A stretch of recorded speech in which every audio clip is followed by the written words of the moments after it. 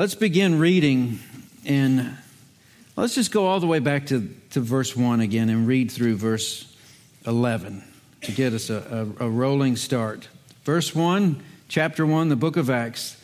In the first book, O Theophilus, I have dealt with all that Jesus began to do and teach until the day when he was taken up, after he had given commands through the Holy Spirit to the apostles from whom he had chosen. He presented himself alive to them after his suffering by many proofs, appearing to them during 40 days and speaking about the kingdom of God. And while staying with them, he ordered them not to depart from Jerusalem, but to wait for the promise of the Father, which, he said, you heard from me, for John baptized with water, but you will be baptized with the Holy Spirit not many days from now. Verse 6. So when they had come together, they asked him, Lord, will you at this time restore the kingdom to Israel? He said to them, it is not for you to know the times or the seasons that the Father has fixed by his own authority. But you will receive power when the Holy Spirit has come upon you, and you will be my witnesses in Jerusalem and in all Judea and Samaria and to the end of the earth. And when he had said these things, as they were looking on, he was lifted up, and a cloud took him out of their sight. And while they were gazing into the heavens as he went, behold, two men stood by them in white robes and said, Men of Galilee, why do you stand looking into heaven? This Jesus who was taken up from you into heaven will come in the same way as you saw him go into heaven. This is God's word. Again, let us bow in prayer and ask for help as we study. Father in heaven, we thank you for Sunday. We thank you for our Bibles. We thank you for time together with brothers and sisters in Christ at your feet to study your word, to understand it and obey it. Lord, make it live to us. May we be responsible to it. We ask this in the strong name of Jesus. Amen. If I were to use the word witness, and we just read that word, we'll come across that word many times in our study, you would probably think of perhaps court proceedings, or maybe in a courtroom, what is known as the witness stand. Maybe you would think of someone bearing witness or giving testimony. Maybe you would think of books or films you have seen where the entire story plot is wrapped around one eyewitness, and whether or not, beyond reasonable doubt, the investigators can convince a jury of the truth. Really, that's what a witness is key in finding. All court proceedings would say that's what we want, is to find or arrive at the truth, what actually happened, before we ever consider sentencing or what would be right. That is the same case in Scriptures. Witnesses, eyewitnesses. And can we arrive at the truth as this is given to us? We talked about that last week, how if we've got an ancient book open in our laps, on what basis do we believe its trustworthiness? We say that it's true based on what? And the Scriptures themselves would base that on the eyewitness testimony of these apostles that Jesus left standing on the Mount of Olives as he ascended into heaven. So the statement, you will be my witnesses in Jerusalem and in all Judea and Samaria and to the ends of the earth, that serves as the theme of the book. Where introduction may have been the first 5 verses, the actual table of contents is provided for you right there. Luke is going to be very helpful at major turning points to notify us that we've just left the focus of Jerusalem for Judea, and then from Judea to Samaria, and then to the uttermost parts of the world, as the final chapters have to do with Paul in Rome. But this is going to plot our course as we go. But this word witness is so prominent 39 times you see this in the book of Acts. Everything else can be organized around it. So we'll make and draw a lot of focus and attention to this one word as we move through it week after week. However, what Jesus says when he uses this word witness, his last words, by the way, I don't know if you thought of it like that. Famous last words you might have heard anybody reference to. That would not be this at all, though, I'd have to say. When you're thinking about famous last words, you're thinking of someone who said something and then died. Well, Jesus has already died and conquered the grave. He's risen, and you're going to see words in red in chapter 9 with Paul on the road to Damascus, chapter 10 with Peter at House Cornelius. Jesus still has a speaking part throughout this book, but he's not physically with them anymore. This is the last thing he would say to them in the physical state. He'll have a heavenly existence from that point on and speak to these men through dreams or visions. But the statement that's made, use of the word witnesses, locations, Jerusalem, Judea, Samaria, uttermost parts of the world, is actually in response to a question that was asked by these men standing there on the side of the hill. Now, we don't know if they knew that this was the last question that they would ask him while he was there with them. The reason why we don't know if they knew that it was the last question is because we don't know that they knew that this was the last few minutes they had. Luke doesn't tell us that. But you would have to wonder, if they knew, is this the question they would have asked? Well, there have been more questions. Well, I can't boil it down to just one. I have a whole sack full of questions to ask Jesus before he leaves. What would you have asked him? Now, that's kind of hard to think because you either have to put yourself as one of the disciples and you would have access to a lot more information than you have right now. Better, more fun way to think of it is, what would it be like if you had a time machine and you could just plop down right there within a few minutes of his ascension and you get the opportunity to ask a question? I don't know, kind of like those cartoons we watched when we were little in junior church. The Flying House. Did you ever see The Flying House? Any of you? What about Superbook? Okay, we got a few. Don't go look them up. All that old stuff looks kind of creepy when you look back on it over 30 years. Now I know you'll look it up, right? But the cartoons, the Superbook, there was a Bible. They'd read it, but as they read it, they'd be drawn into the actual events. And they'd walk around in their own clothes as guests on the scene. Same way with the Flying House. Flying House would just disappear and land somewhere in Bible land. But if that were you and you could ask, what would you say? Would you ask about the Trinity? Can you help me with that? How many of you would say, I've just got to know. Explain to me predestination. I would think that the same response would be given than was given to the disciples who said, are you going to restore the kingdom? I think so many of these things are not for us to know. There's mystery involved in it. It's better for us on this side of that wall to trust and believe by faith in this God who, of course, is on the other side of that wall and knows all and everything. But we do know what they asked.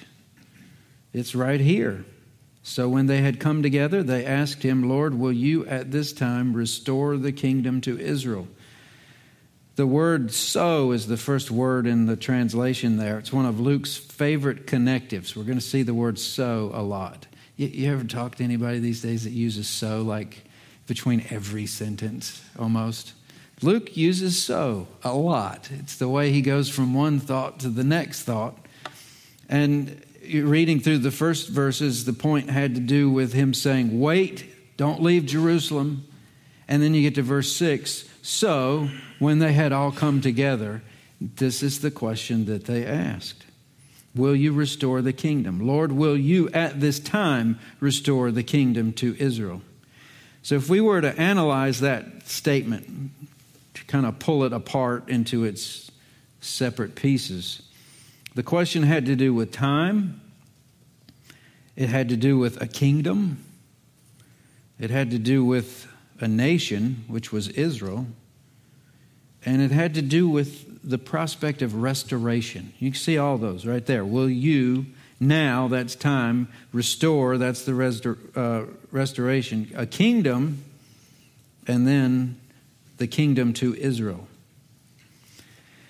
Now, the best way I know to go at this is one of two ways. The lengthy way would be to go back through the entire Old Testament and try to go at this from the perspective of what these men knew about time and a kingdom and a nation, the nation of Israel, and the prospect of restoring that kingdom to what it once was.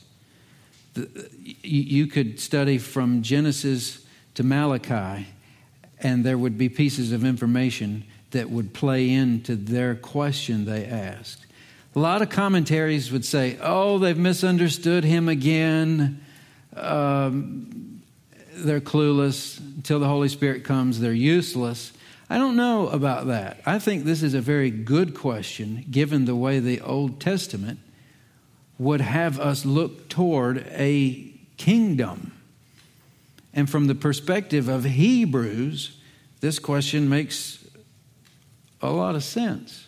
But from our perspective, we're at somewhat of a disadvantage. If we know our Bibles well, we've grown up in church and we've paid attention, some of these things are familiar.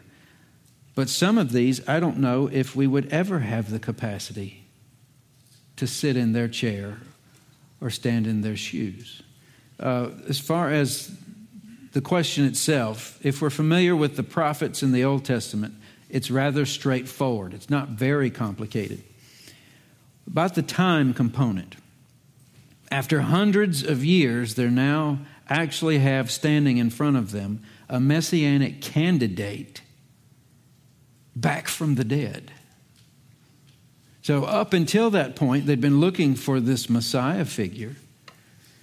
And I think it's about dawning on these disciples after 40 days with Jesus talking about the kingdom that he's not just a messianic candidate. He is the Messiah, and he was dead, and now he's alive. So it's a reasonable question. Don't you think it's about time? We can relate to that, I suppose. I don't know that Americans would be any more tolerant of waiting around than Hebrews would. We probably have a worse time with it. We want everything right here and now. So that's the time. As far as the kingdom component, if you think back to Sunday school when you were a child learning about King David, King David's throne. Now, Solomon would take the kingdom to its height as far as wealth and its boundaries, its magnificence. But all of the prophets would think back to David. All of the kings were judged like their father David or not. Either they obeyed like David or they disobeyed like not David. But he seemed to be the standard.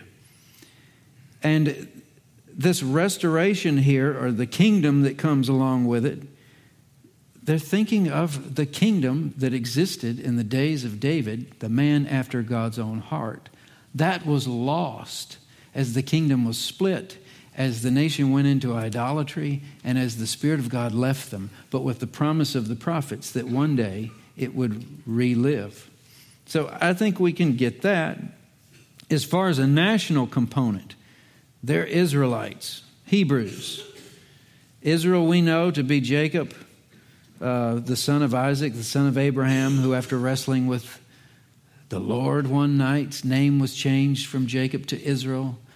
His children would be the 12 tribes of Israel. This is how you build a national, ethnic group. We wave the American flag. It'd be a long time before the actual Star of David in white with 2 blue bands on either side would be their flag that they would wave. But I don't know that you could find on the face of the planet a people group more proud of who they are. These are God's chosen people. So I think we can give them that if we're trying to think in their perspective. We can certainly appreciate a national heritage. We can certainly appreciate patriotism. These are things that are of value and worth to us. But the one thing that I think if we had any trouble at all with, it would be this idea of restoration. I don't think Americans have a reference point for that whatsoever. Because America's only a couple of 100 years old or so, but we've never been in a position where we've been destroyed and scattered and are trying our best to regroup and regather what once was reality but now is lost. Our greatest generation left this country to go fight overseas to make sure that the threat against our freedom and national identity was not reality. But as far as knowing what it is like to be a loser, that's just un-American. We don't know how that would be. We're at a disadvantage in that respect. There's only so much we can identify with a group who these days still use the phrase never again. So with that, well, okay, how are we supposed to relate to this group of people? 12 of them, actually 11. Will you now restore the kingdom to Israel? Because we've never noticed anything ruined. I mean, Amos talks about in his prophecy the booth or the throne of David on its side rotting with weeds growing all up around it. Do any of you like to visit or investigate ruins? When you're a kid and you're at the beach and your parents say, hey, let's go to Brunswick Town. That's the worst thing a kid at the beach could ever hear. The second worst thing would be, let's go to Waccamaw Pottery. No, let's go to the beach. Let's get in the water. Let's drive golf carts, putt-putt. But please don't let us die at Brunswick Town. Brunswick Town is ruins. And they've rebuilt some things, but it's history of things that have long passed. I don't know, some of you may do this, but I can waste an hour or two on YouTube watching these guys with cameras go around abandoned things. I've always wondered sometimes driving down 95, when will they have the abandoned video for south of the border? It almost looks that way now. And then you can look at all the things that once was in some glory days where if you were headed south, you stopped. Everybody did that. Now almost nobody does that. But what is it that makes us interested in former days of glory? You watch the videos and you wonder, who built that? One of these last ones I watched had to do with a massive mansion that the fellow who funded the Titanic was part of. It's now abandoned. They need like $55 million to restore it. But it's beautiful. And it's falling apart. And there's no one in there. And you wonder, what was it like to walk through that grand foyer that looks like something you'd see in our nation's capital? Or the men who worked on it with their hands. I mean, I watch a video and try to figure out how to do crown molding joints. These guys made them out of stone. And then would veneer these domes up under the brick that you can see now that part of it's fallen. But I don't know if America does that well yet because it's individuals. But to know that as a national people group, this was taken, it was destroyed. Lord, would you give us back what we had when your hand of providence was firmly on our shoulder? I think is what they're saying. It's the best way I know from here to try to describe what it might be like. And then we get our answer. He says in verse 7, it is not for you to know the times or the seasons that the Father has fixed by his own authority. So for one thing, he didn't answer their question. It's kind of a shift into another thing. He's answering the time equation. As far as the time goes, That's for the Lord to know and for you to find out. Some of the most disappointing things I watch Christians struggle with, myself included, is waiting for mysteries to be solved or answered. Questions. Lord, when? Why? How? He knows, but He's not telling. So much of the whole Christian experience is tucked into those words. It is not for you to know. But how do we get through all that? How does that not just absolutely wreck us? Times or seasons that the Father has fixed by His own authority. Oh, He's handled them. They're fixed by His authority. Nothing's lost. There's no maverick molecule in all the universe. Jesus' answer to His disciples' question is not a denial of any place for the nation of Israel. That's not what He's talking about. We can set that aside. But it does seem that God's plan for the future are different and or bigger than what these men have in mind. And by the way, all believers know that the Lord will come back, right? Because at the end of this passage, He says, y'all are looking, He'll come back the same way. But He tells His men, His disciples, the apostles, not telling you when it's going to happen. Times and season. Maybe there's a little bit of a how tucked away in the what. And as far as us taking that answer as Jesus said it, we routinely try to speculate, don't we? And that's big business for books. Unless it's that 88 Reasons Why the Lord Will Return in 1988. It hasn't been selling too many copies since, 1989. I wonder if you could find one on eBay. That might be fun to look at. He is coming back. The Father has fixed this by His own authority. They're not to be the subject of speculation. Verse 8, He gets down to business. This is where we were talking earlier. But you will receive power when the Holy Spirit has come upon you. You will be my witnesses in Jerusalem and in Judea and Samaria and to the end of the earth. And again, witnesses, as we described them earlier, are those who see something and are able to tell others about it. First-hand knowledge. That's what these men are to do. There are other places in Scripture. If you want to write down this reference, I'll read to you the passage. But 1 John 1, 1 and 2. This is the introduction to John's first epistle. 1 John 1, 1 and 2. That which was from the beginning, which we have heard, which we have seen with our eyes, which we have looked upon and have touched with our hands concerning the word of life, that's Jesus. The life, Jesus, was made manifest, made known, and we have seen it and testified to it and proclaimed to you the eternal life which was with the Father and was made known to us.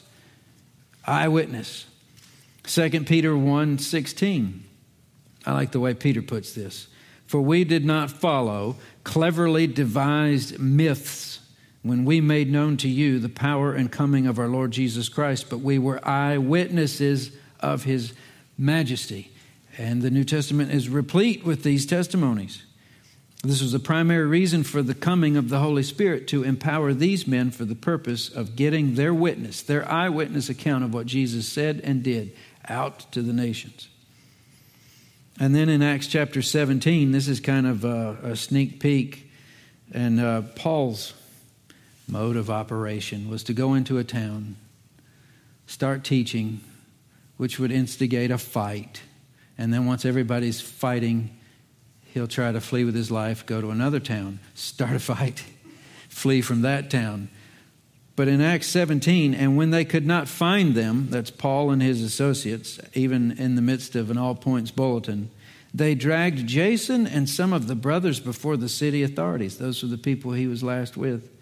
And here's what they said. These men who have turned the world upside down have come here too. Turned the world upside down with what? Some manifesto, some propaganda, a bunch of loud speeches in front of big flags and hordes of military. No, they've turned the world upside down with a simple eyewitness account that a Jewish carpenter was dead but is now alive. And why is that important to them? They were there. They were witnesses. They've upset the world with these things. Then verse 9, and when he said these things as they were looking on, he was lifted up and a cloud, and on Wednesday night studying the temple and the tabernacle and the fire and the cloud, a cloud, very symbolic. Final dramatic moment in which a powerful motivation for carrying on his work, he left these men. Look at verse 10. And when they were gazing into heaven as he went, behold, two men in white robes, and they asked, why are you standing and looking into heaven? He's coming back the same way. When I was a student at Liberty, not Liberty, that was later. This was at Word of Life in Florida, Hudson, Florida. Back then, the space shuttles were still being used. And in the middle of the campus there, Word of Life, I don't know if it's still there or not, but it's a big water slide. And really all they did was just grade dirt up in a big slant. And that's where the stairs were, and then you'd ride the water slide. But it gave you an amazing view over the tops of the trees. Now, we didn't have any televisions. None of us had cell phones either. I wouldn't buy that until I got to Lynchburg with the aluminum case. It looks like the police officer's ticket machine, and you got to write real hard on the white page down through the yellow page all the way to the red page, and then you take a check and pay for your cell phone every month. Way back.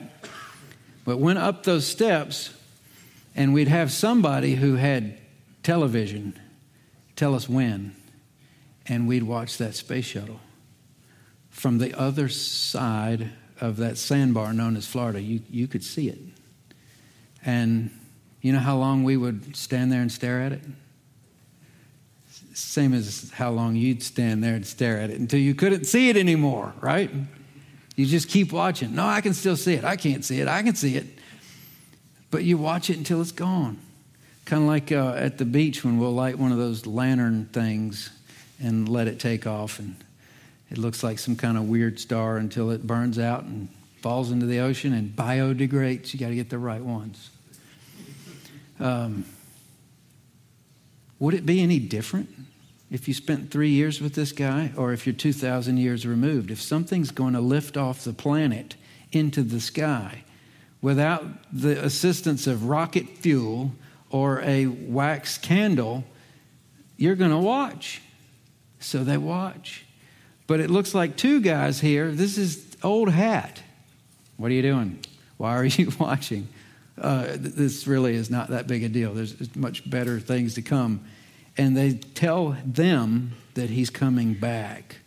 Their message was twofold. The Jesus that they had known now had a heavenly existence. He's left the earth and resides in heaven. Also, this Jesus that they had known would return, specifically the same way they saw him go into heaven. All right, what do we do with this? I think that's a reasonable attempt at understanding this passage and what it means. As far as the latter portion of the introduction to the book of Acts, chapters 1, 6 through 11. Well, let's go back for a few moments to two places in this. We know what was. Let's see what this says to what is. This would be taking the wasness of Scripture and trying to apply it to the isness of the here and now, right? Back to the question that the disciples asked Jesus. Let's try one more time to understand what they asked and how he responded. What they ask is when you will restore, give us back what was so wondrously your gift of presence, power, what we remember as the best time ever. Will you give it back to us as you promised you would? That was their question. His answer, you will be my witnesses. And then he gives geographic locations. Jerusalem. Now I'm sure when he said Jerusalem, they thought, absolutely. That's where we are. It's the capital. The city of David's right here. Temple Mount. Where else would it be? But then he says, Judea. Well, okay. But those guys are a little different than we are. But we'll work it out. Samaria. A big problem. That's where the Samaritans come from. I don't get along with them at all. And then to the uttermost parts of the world. That's places they haven't even heard about yet. Places like, I don't know, Timbuktu, Fuquay-Varina. They didn't know that this part of the world existed at that point. We live at the extremities of the uttermost parts of the world. The secret of Jesus is out. We know about Jesus Christ in Fuquay-Varina and many other places. And as the world goes out, God's church comes in and it's even bigger. But what he's telling them, you know as they hear it, it has to be not exactly what they thought or hoped. As far as their hopes for the kingdom, this was not their hopes for the kingdom. Their plan was not wrong. It was not out of whack with the prophets who had pointed them in that direction. Jesus did not rebuke them for what they said. He just redirected them in another way. So if the disciples' problem, if there's a problem with their plan for the kingdom, it was this. It was too small. Now, if you try to convince a Jew that there's something bigger than David's throne, they might look at you like you never saw David's throne. But what Jesus is saying, I'm not worried about only Jerusalem or Judea or Samaria. I'm going worldwide. And not just to Jews, but to Gentiles. There's this passage in Revelation 7:9, after this I looked, and behold, a great multitude that no one could number, from every nation, from all tribes and peoples and languages, standing before the throne, before the Lamb, clothed in white robes, palm branches in their hands, crying with a loud voice, salvation belongs to our God who sits on the throne and to the Lamb. Their plan wasn't a bad plan. It was just pitifully too small. Now, if we're taking wasness into isness, I hope you have hopes for the kingdom of heaven. I hope that you think of it as something in eternity with the King of Kings and Lord of Lords, but I hope that you think of it as being in process now that we have the Holy Spirit and we're meeting here in churches. But would you say that we're probably much more at risk of having our hopes for the kingdom being much too small than much too large? Is it even possible that in this brain we could think of something bigger than God's plans for his kingdom? Ours are much too small. And where we could pick on these Hebrews, Lord, restore the kingdom to Jerusalem and save people that are like us. And save people that we would like to know, though we haven't met yet. But that's what we want. Give us back what we had when we liked what we had. We could pick on America the same way. Lord, would you please use your Old Testament prophecies to pump life back into the conservative political movement and give us back America like we liked it, where people voted like we voted.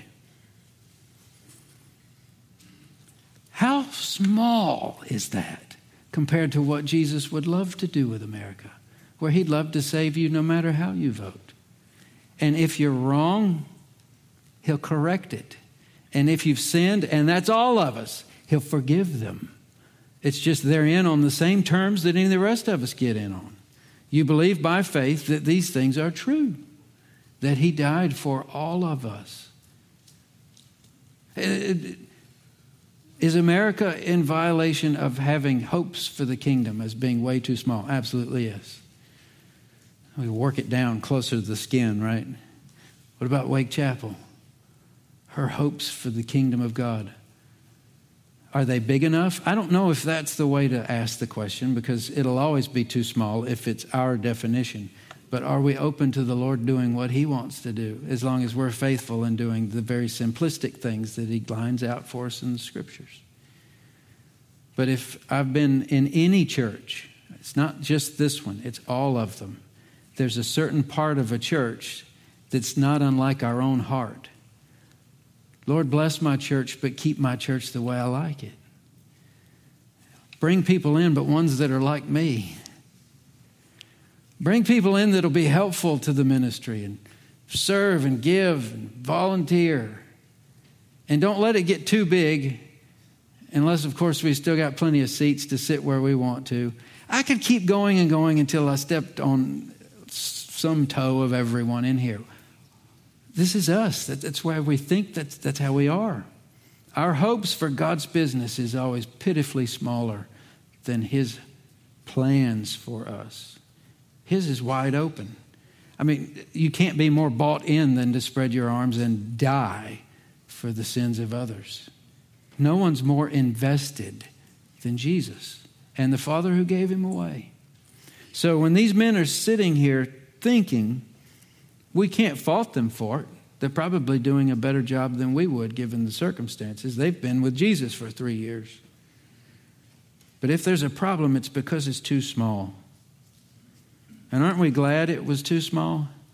How much would you say you have in common with Galileans that lived 2,000 years ago? I might like their food, but I don't think I'd get their jokes. I don't think I'd like the way they wash their clothes. I'd rather have my washing machines, my car, rather than a camel. I'm glad for the uttermost part of the world part of this verse in the book of Acts.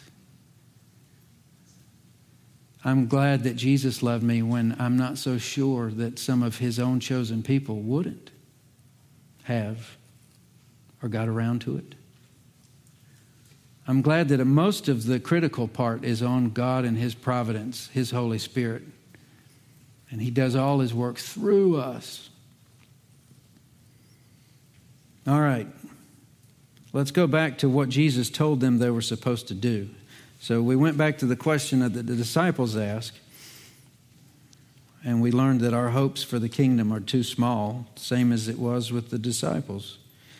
But as far as what Jesus told them to do, what these men were supposed to do. And it's a little different because we're not apostles. We didn't spend 3 years with Jesus, but some of this is the same. They were to tell others what they heard him say and what they had seen him do. They were to be witnesses. So the question we would ask ourselves if we're trying to apply this to our lives, how are we to do this? How is this church to do this? How is our country supposed to do this? Now, I can vote, but I can't really control much of our government. I can be a good citizen. I like the way, I can't remember the man's name, but the question was put in a paper, what's wrong with the world? He wrote back, I am, and signed his name. So I would think if America has a problem, it'd be me. That's where I'll start. Before I get but so critical of the world around me, I'll make sure I have my stuff in order. But as far as this goes, scripturally speaking, in the context of a church, we do have more influence in that body. We do have gifts we can bring to bear.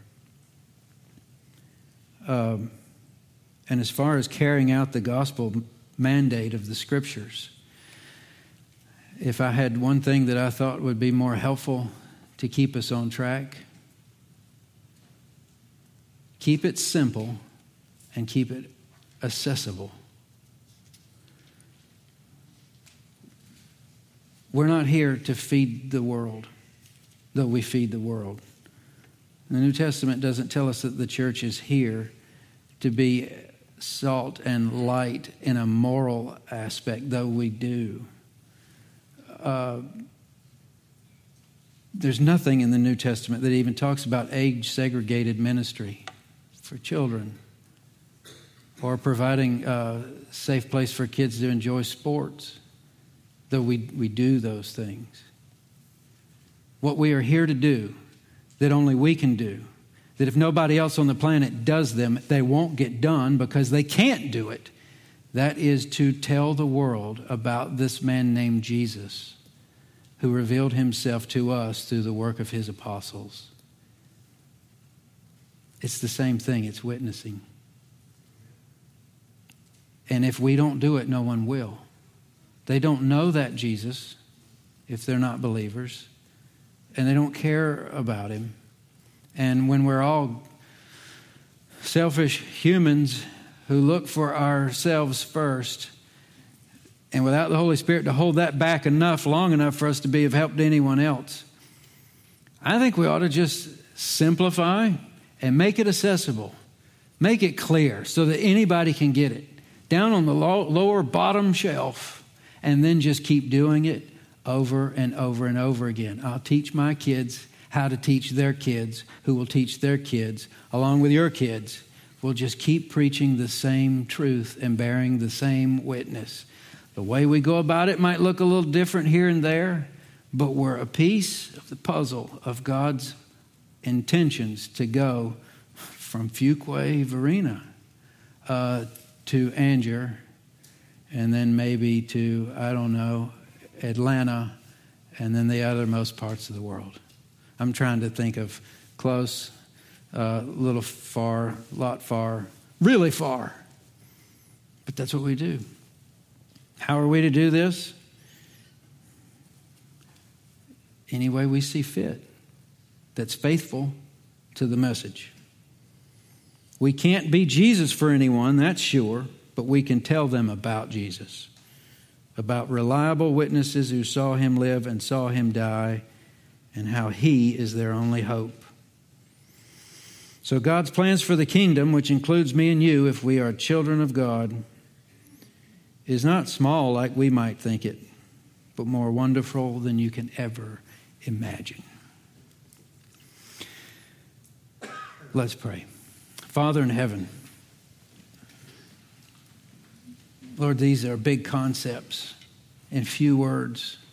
The idea of a witness, and how you took from a group of people, a nation, who lived the way you told them to, whose culture was largely what you gave them. Imperfect, of course. But through that structure, with your death on the cross and the rending of the veil of the temple, so much of that is left behind.